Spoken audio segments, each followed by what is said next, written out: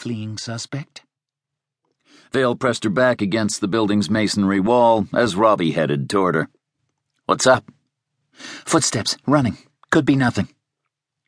Block out in front, chest high, elbows locked against her rib cage, she swung left around the corner of the edifice and saw a man sprinting across Irving Street, approaching a row of brick townhouses. "Hey!" He turned, their eyes met, and that's when she saw the handgun glint in the amber glow of the streetlight. "FBI, don't move!" He twisted his torso and something flew from his hands as he brought up the pistol, but Vale and Robbie fired first. One or both of them scored a direct hit, and a concussive blast blew them both back onto their buttocks, glass and shrapnel flying past and against them. Vale shook her head, opened her eyes, and looked up into a fog of detritus floating down toward her. She rolled onto all fours, her hearing diminished. "Robbie." She swung her gaze around and saw him on a knee, slowly pushing himself upright. "You okay?"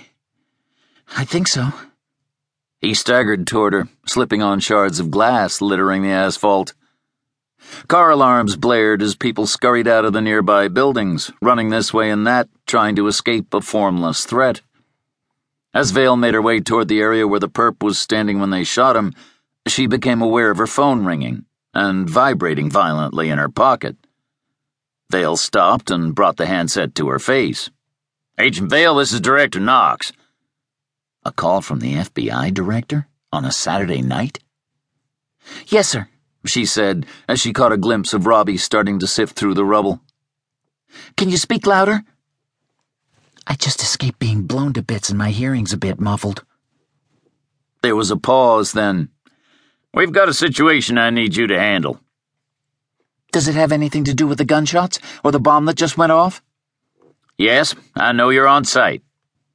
Vale looked around, her eyes trying to locate a camera, but she did not see one. "You do?" Then she remembered the shot spotter system installed around the district, hundreds of acoustic sensors designed to capture and instantaneously pinpoint certain sound frequencies, in particular those of gunfire. "I need you to secure the scene." Vale jerked her head around as sirens blared in the distance. It was muted, but she definitely knew the unmistakable cry of a law enforcement vehicle. "Metro PD's gonna be here in seconds. Why do you need me to—" "You are to take control of that scene, not Metro PD." "But no buts. Listen to me, Agent Vale. You are to take control of that scene on my authority." "Okay, but—" "This is the time to follow orders and not ask questions. Can you do that?" "Of course." Who am I kidding? Hopefully the director.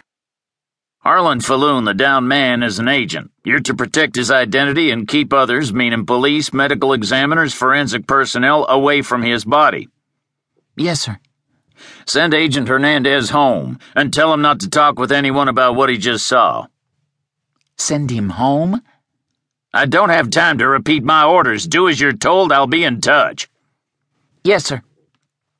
"We've dispatched a team that's 4 minutes out. Let them in. No one else is to enter that scene. No one. Understood?" "Understood." "Who was that?" Robbie asked as Vale shoved the phone back in her pocket. "You need to leave," she said, still trying to process what Knox told her, attempting to read between the lines, attempting to understand, attempting to clear her head of the fog induced by the blast.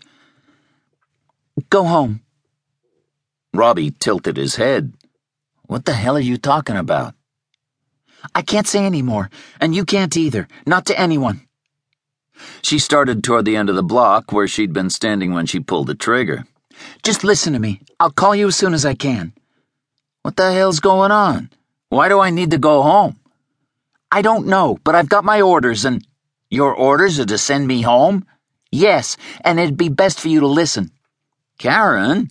"Robbie, please, let me deal with this and we'll sort it out later, okay?"